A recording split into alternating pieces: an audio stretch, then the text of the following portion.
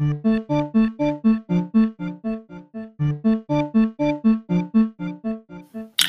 and welcome to Virago Voices podcast. Podcast number 6. This podcast is all about women's empowerment. Today's podcast is entitled Rachael. I know Rachael from an event we attended back in 2015, where we had both been selected to represent our respective nations at an international conference that was co-hosted by Dove on all things body positivity and self-loving. The conference was called Women in the World and was attended by women like Meryl Streep, Theresa May, and we even met Cara Delevingne. My friend Rachael is caring. As a physics teacher, she is a strong woman in STEM who is a role model for all her pupils, particularly the girls. From Rachael, I have learned compassion. She has taught me to recognise that everyone has a story, and this influences how they act. Therefore, to always be aware of this when interacting with others. I hope you enjoy our conversation with the Virago that is Rachael. So, hi Rachael, welcome to Virago Voices podcast, and congratulations on being our first virtual podcast. Hello. Hey, so excuse the sound quality, everyone. This has been done virtually due to distance and COVID and all the usual excuses. So it might not sound as great as it usually does, but I think it'll be all right. So yeah, hi Rachael, how are you doing? I'm okay, yeah, I'm doing well. How are you? I'm good. Just got the Sunday night, sadness of Monday morning tomorrow. Oh, I know.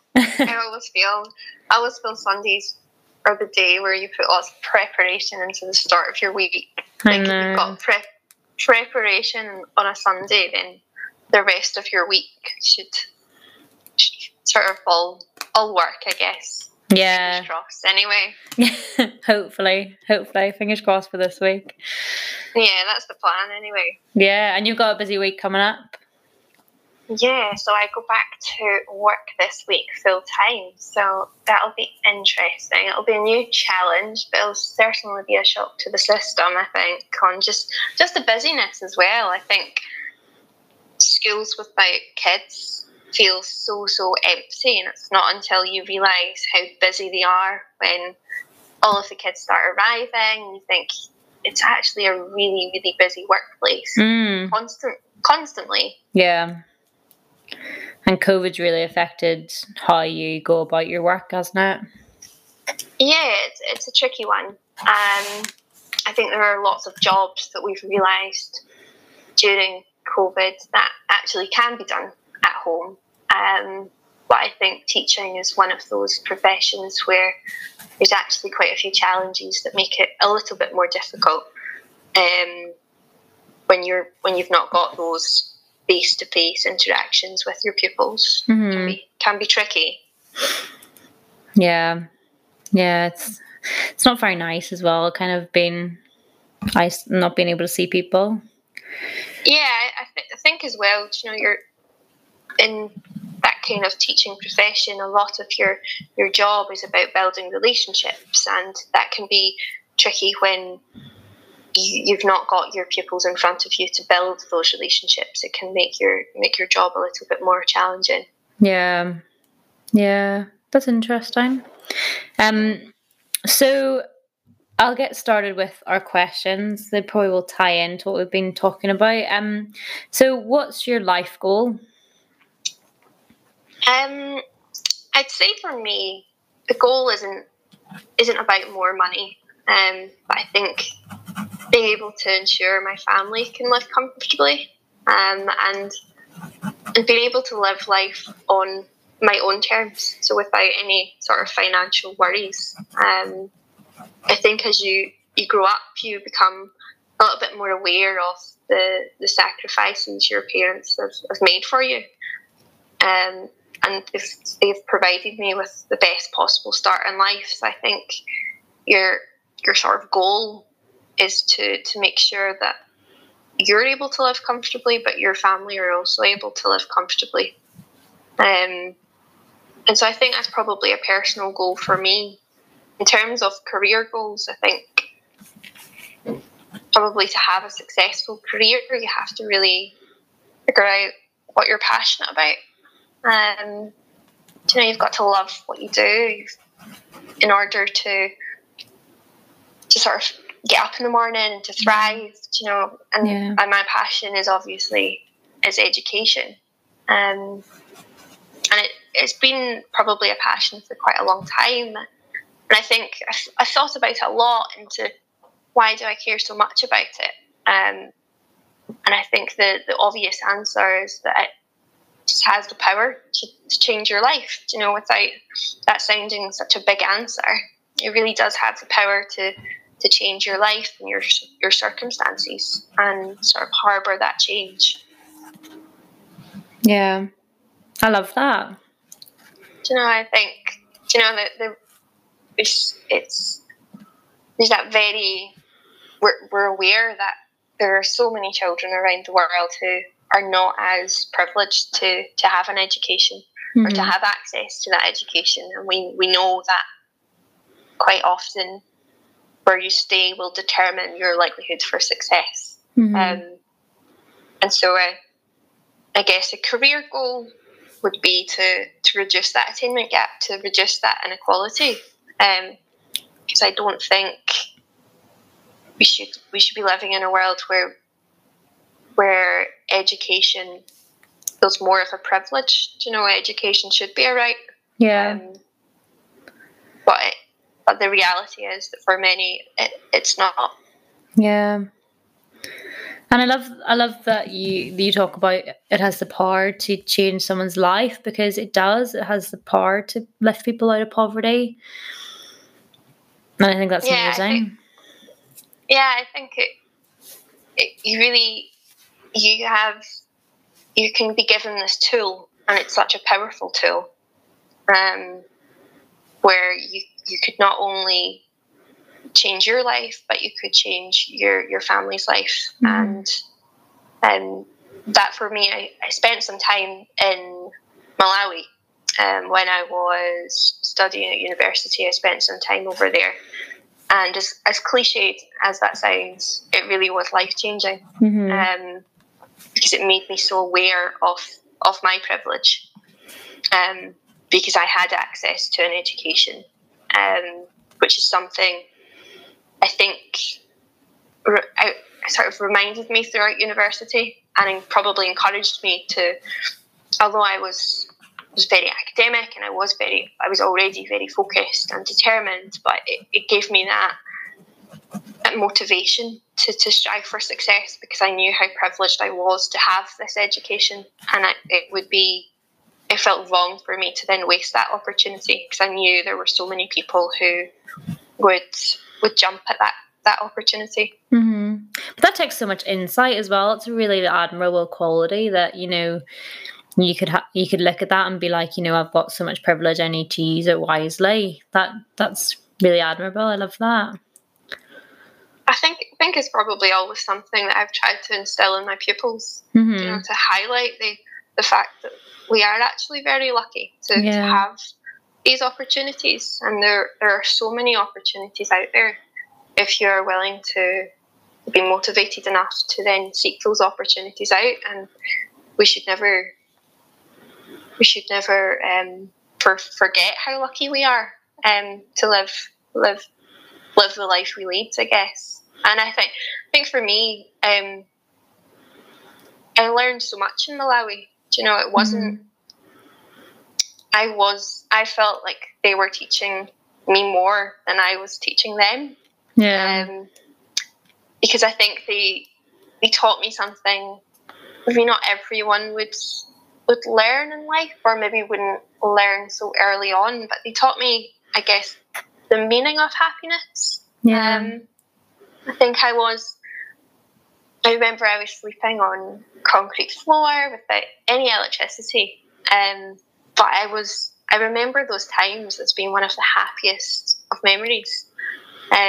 because there was that strong sense of community. You were part of something, and although we were living in very basic living conditions, the sort of the sense of community and togetherness, you sort of realise that actually all of those materialistic things that you have at home, they're irrelevant to your happiness. They can make you happy for a very short moment, but actually I would say happiness comes from things that you can't physically possess. They come from within, or they come from being with people and spending time with people, building those relationships.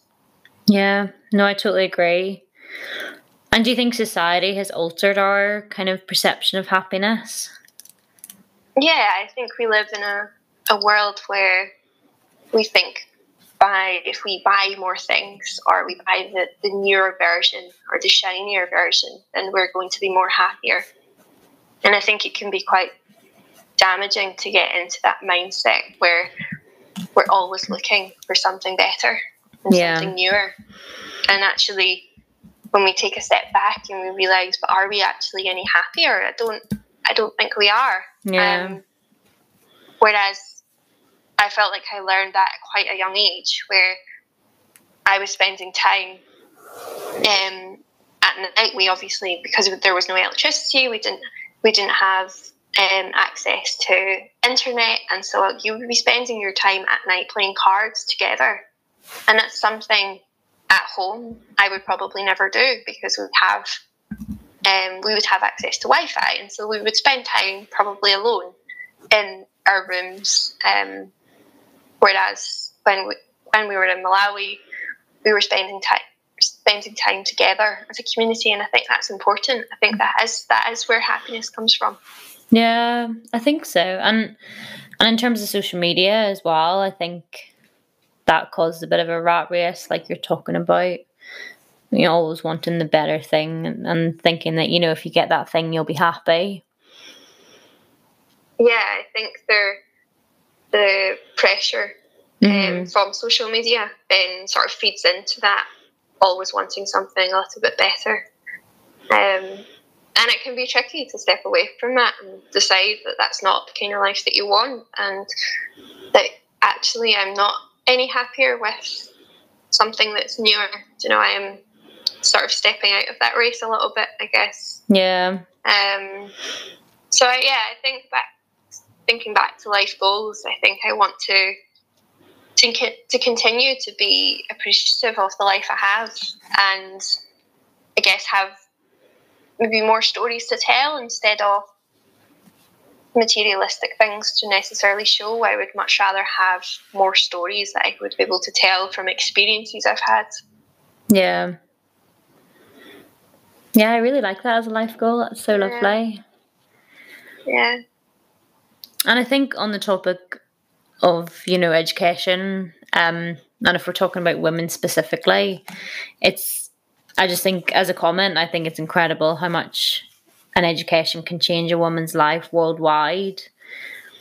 So I think, what you're doing is incredible, and it's really important, especially. Yeah, I think education is always the key. I think when we see things that are going on in the world, we need to focus on education in order to make some positive change and positive difference. Yeah. And especially for you as a woman in STEM, encouraging other women into your kind of field is really important as well. Yeah, I think it's key to have those positive role models. Yeah. To encourage you.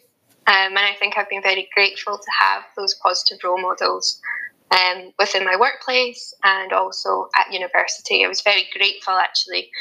When I was studying at university, I never felt like a female physicist.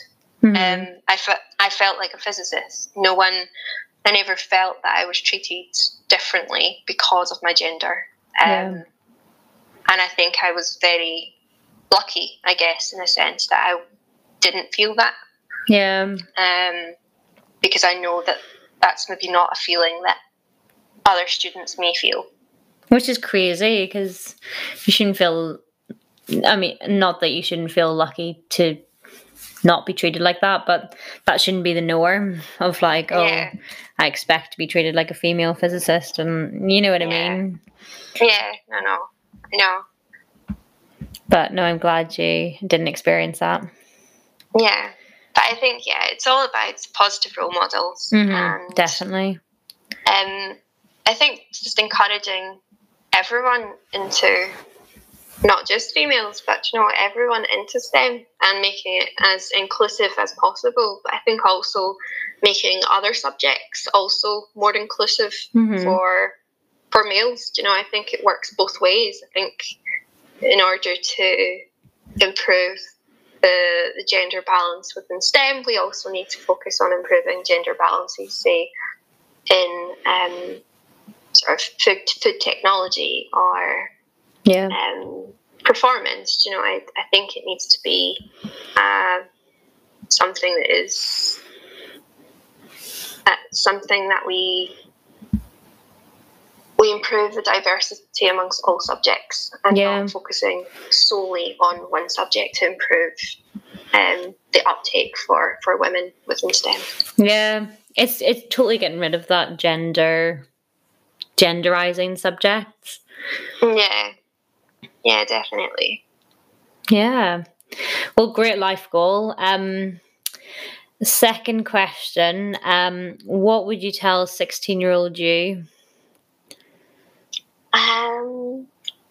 I would probably tell my 16-year-old self to stop striving for perfection.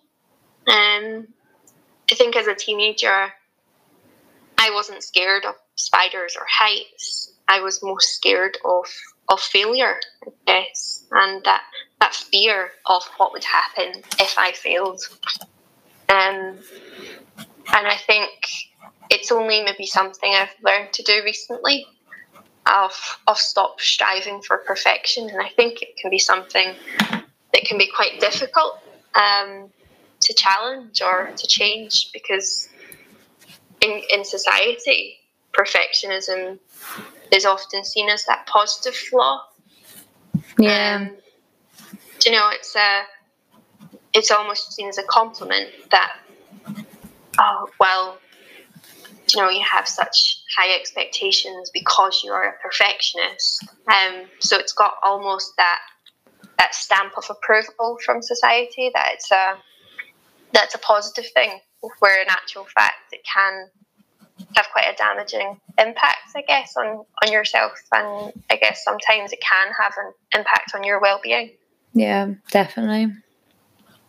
I remember when I was at university, I used to impose these exceptionally high expectations and high standards for myself academically, and although that always looked great on paper, it was quite damaging, because you were then valuing yourself against a set of results.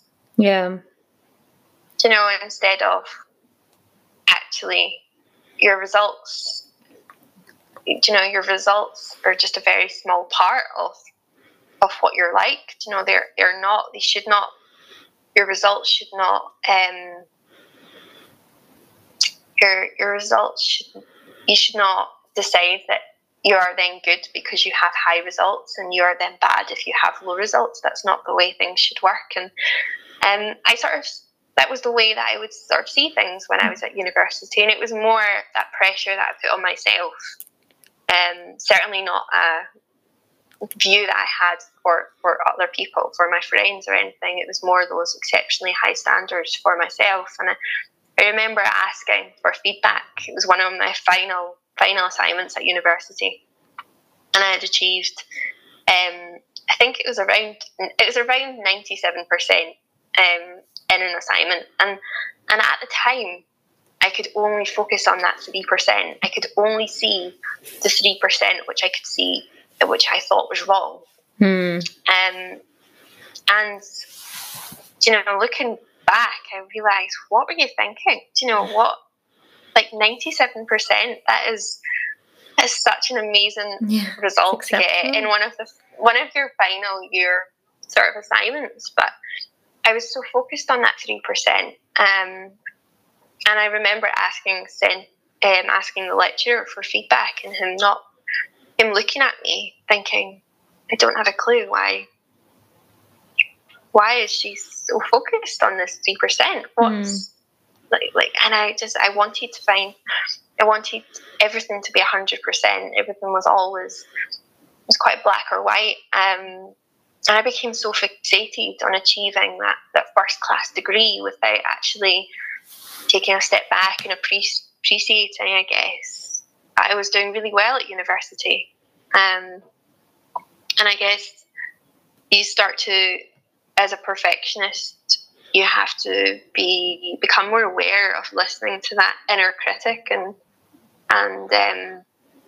you have to, I guess, you have a choice whether you listen to that or start to challenge it a little bit more. But I guess, again, it's described as such a positive flaw, because you're praised obviously for your high expectations and your work ethic, and there reaches a point where you realise that actually this is unhealthy. This is not having a positive impact on me.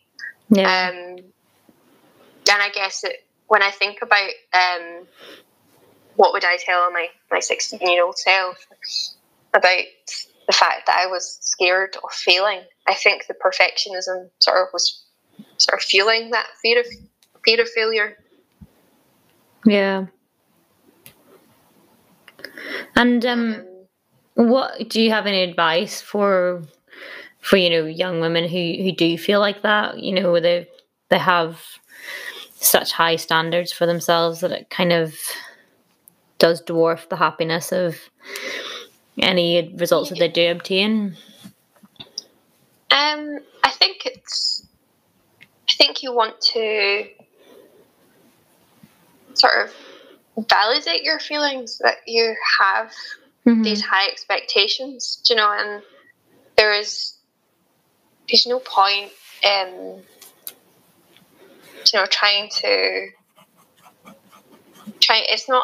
for me it's not about setting lower expectations, because that's not the way that I see myself now. I don't see that I don't feel like I've lowered my expectations. I feel like I've maybe given myself a little bit more space and more sort of room for manoeuvre.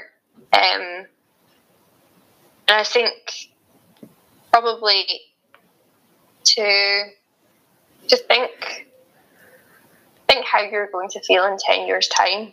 You don't want to be looking back in 10 years' time thinking,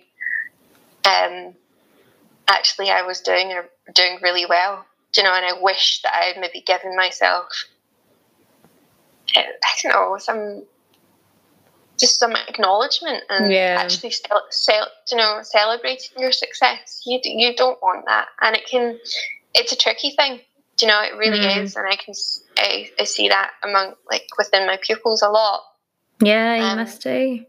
But I think it's about validating your feelings, that it's really normal and really common to have these high expectations, and of course it is great that you are so determined that you want to be successful. Yeah. But I think it can sometimes come at a cost, and I think there needs to reach a point where you decide that enough is enough, and actually there needs to be some sort of change. But I think that change comes within. I don't think someone can set that for you. Yeah. And I think what you're saying about, that being that kind of perfectionism, but being classed in society as a positive flaw is actually really important, because, everyone strives to be that kind of perfect when they're studying, but actually that's probably unhealthy as well. I like the positive flaw, actually. I think it's a really great term for it.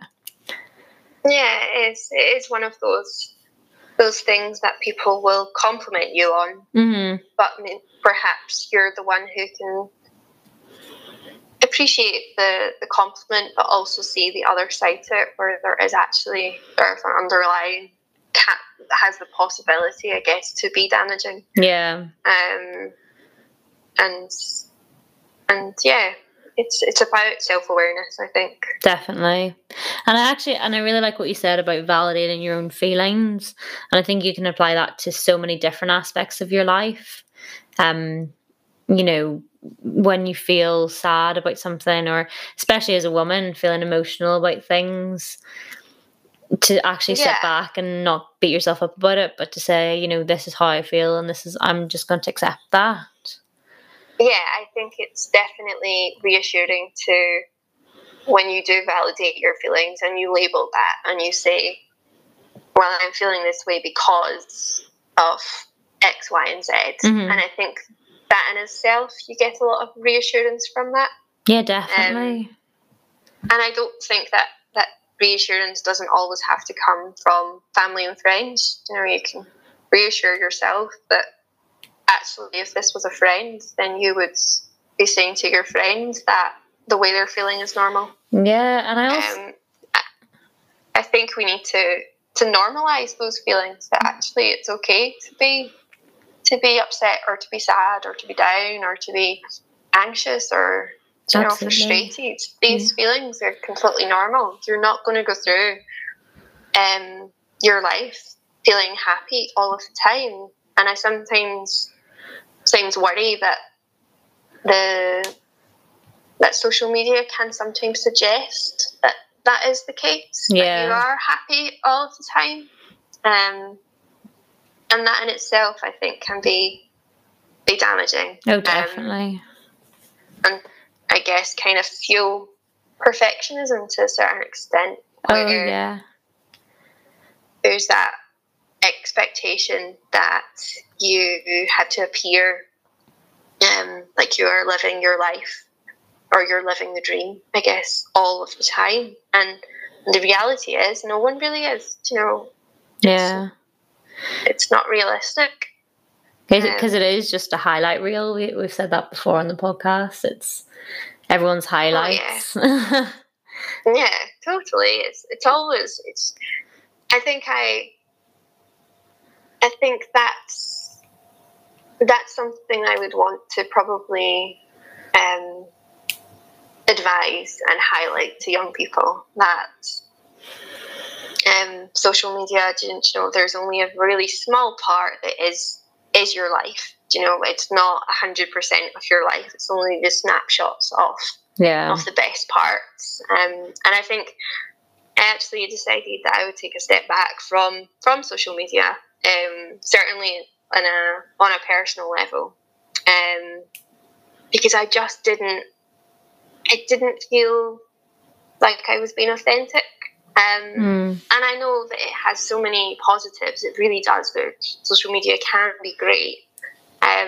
But for me, I felt like my photos were very staged and filtered, like beyond the point that they no longer resemble that moment in time. Yeah. It wasn't the picture. There had been so many pictures that had been taken previously before I decided that was the one that I was going to choose to share. And I thought, I'm spending all of this time getting this Instagram worthy picture to share to hundreds of followers that actually don't really know me, and are they really my friends? Because my friends and family wouldn't bother about me getting this perfect photo. Yeah. And for me, it wasn't healthy to be constantly comparing yourself to other people on social media, because you end up valuing your self-worth against, say, the number of likes or followers you have, and that isn't great for your well-being. No. And it goes back to what you're saying, the happiness comes within, and it's not from followers or likes or things. It's from your own feeling in yourself. Yeah, I do think that when you begin to accept yourself, then you set your standards. You sort of set that new game for yourself where you're sort of more in control, I guess, of your happiness because you've accepted yourself. Yeah. And I guess that is probably when I decided to take a step back from being on social media. I think I then stepped out of that race. Yeah. I probably never wanted to be in the first place, but it was more that was what everyone was doing, so I would do it too. And I made just that conscious choice that I didn't want to be part of that anymore. And I would say I probably lead quite a private life, where I still obviously share photos with close family and friends, but they're photos which make me genuinely happy, opposed to photos that have maybe taken 20 minutes before I've approved, before I would then share it online. Yeah. That's great. That is great advice. Yeah. Okay, so for our final question, what does being a woman mean to you? I think that's quite a tricky question, actually. It is. It's a really tricky question. And I think, I've thought about it a lot, because women are so unique. But I guess the similarity, anyway, amongst the women which surround me, is their unconditional support. And I'm very lucky to have that support network around me, because it provides me with the confidence to complete things that I maybe would not complete without their support. And so I guess that for me, that's what a woman means to me, is providing other women with support and lifting other women up, as well as lifting themselves up. I think there's very real pressure for women to get married and have children. Maybe less now compared to before, but I think that pressure still exists. Mm-hmm.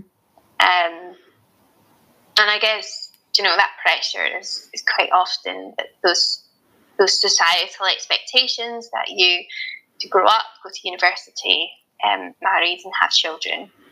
And I guess as I've gotten a little bit older, I've probably become more aware of that expectation. And I guess that can sometimes be tricky, because I think I know that's not what I want. I know that that's not something that I think at the moment anyway. It's not what I want, and that can be tricky because you're then going against those expectations that society has on you. Yeah. And I guess you have to be able to have the confidence to then go against the grain. But I think we need to get over the fact, or get over the illusion that there's then somebody out there to complete you. Yeah. And that if you're not with someone, then you are somehow incomplete. Yeah. And I think that is very much an illusion, that if you are not in a relationship, then you are somehow incomplete. And I think that's what we need to work on, I guess. That you can be just as happy single as you would be, as someone would be if they were married or married with children. Or I think happiness, you can get happiness within any sort of setup that works for you. Yeah. That isn't something that is expected of you, I guess. Yeah. No, I think that's a really good point. And I think what you said on completeness, it's kind of a societal stereotype. It's in the linguistics of how we describe single men and single women. We call single men bachelors and single women spinsters. I mean, that alone is bad enough. Yeah, and it's makes you then grow up thinking that is then what you don't want to. There's that fear that you don't want to end up alone. With, you know, there's that joke that, oh, I'm going to end up alone with cats. Mm-hmm. You know, and you think actually we need to be challenging those stereotypes, and that you could be alone, but you could be single but have lots of family and friends around you, and that to me doesn't sound like a negative thing at all. No, definitely not. And I think it all comes down to choice. Mm-hmm. With you really thinking what you want and not what other people maybe expect from you. Because I think if you then go along with what people are expecting from you, further down the line, you then realise that actually this is not what you want, and you could then end up being quite unhappy because you've not really made the choices that you've wanted, or you've not perhaps made any choice at all. Yeah. But I do think that can be tricky, and I think that comes from confidence, and having the confidence to trust yourself, I guess, and trust your own choices. Yeah. Yeah, that's so great, and I think for women, it's getting better in that sense, which is amazing. Yeah, I think that we are working on becoming more independent and challenging more views and stereotypes of what we should be doing, opposed to maybe what we want to do. Yeah. I certainly feel that I've probably developed that confidence through travelling alone. Mm-hmm. And I think, although I guess I don't always feel when I'm travelling alone, I know that I am probably going against against the grain in a sense. Yeah. Not many people do travel alone, but that's, I guess, where I've developed my confidence, because I've had to and sort of really push myself outside my comfort zone. Because it's not been something that I've wanted to do. I don't like the idea of waiting for someone, or waiting to go with someone. I don't want to miss out on any opportunities, and so that is probably why I do quite a lot of travelling on my own, because I think, I don't want to look back on my life and say, oh, I didn't have someone to travel with. I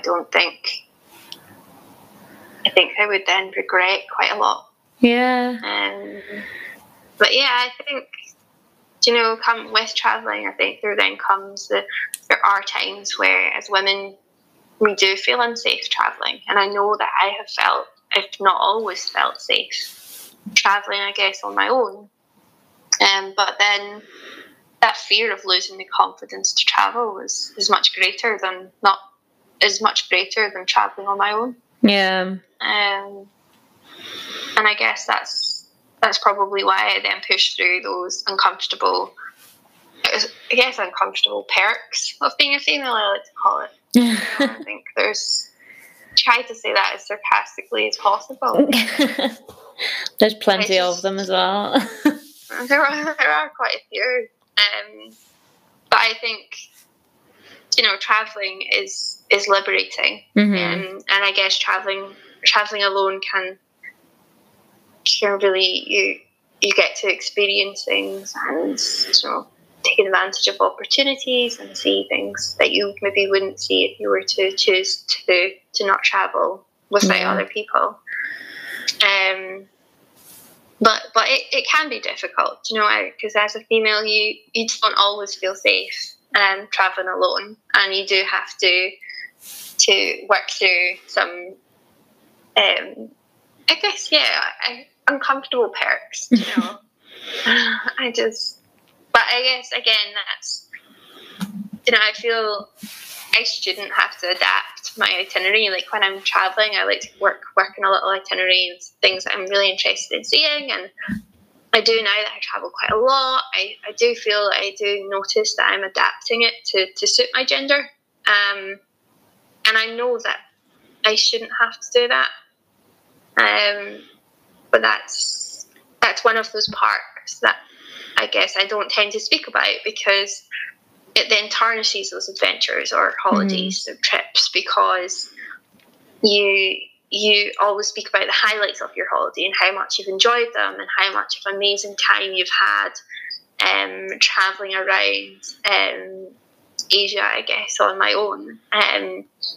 But there are some times where you think, I do actually remember that time where I felt unsafe, or I do actually remember that time where, a group of people made me feel uncomfortable, or, but I think, again, that fear of losing the confidence to travel alone is much greater than those for me. Yeah. Is more daunting, I guess. And I think that's something that we need to consider as being part of being a woman in today's society. And, that kind of thing pushes us. And as you're saying, pushes you to travel more. And that's paving the way for women in the future to travel without these uncomfortable perks. Yeah, I do. I think that we need to... I tend to get quite frustrated at myself over, I guess, the lack of assertiveness, because I always feel quite uncomfortable. Almost out of politeness, I don't want to make someone else feel uncomfortable. Yeah. And I find myself getting frustrated, because I know in order to make progress, we then need to challenge those behaviours that do make us feel uncomfortable. Mm-hmm. And I guess that's probably something that I need to work on, because I know that not only for myself, but for other women who are then travelling on their own. Yeah. And I think that comes right full circle back to what you said at the start about, we're all unique, but we all are bound by this thing of being a woman, and we all support each other. And that's exactly what you're doing by traveling on your own, supporting other women to do the same. Yeah, I think, if you are able to encourage other women to travel alone, or not even travel alone, but, try new things. They don't need to be with someone else to give something a new go. They could, find out a new hobby, or get involved in another group or something by themselves. You don't necessarily always need to be with someone to do something. If you have the confidence to discover something yourself, I think that can be quite a liberating and rewarding experience. Oh, absolutely. And then the feeling of liberation is just one of the most amazing feelings, isn't it? Yeah, definitely. Oh, wow. Well, women are amazing. That's always my conclusion of all of these podcasts. No, I definitely agree. Yeah. Definitely agree. I hope everyone agrees by the end of the podcast series. Well, thank you so much for speaking to me and being on the podcast. Thank you for your time. And thank you so much for bearing with the technology. It's not always our friend. But I'm very excited we've been able to do the first virtual podcast, and hopefully we can do lots more. You've paved the way for me to record lots of other women, so that's amazing. Yeah, I definitely look forward to listening to the future podcast. Thank you. And thank you for being on. I hope you've all enjoyed listening to the Virago that is Rachael.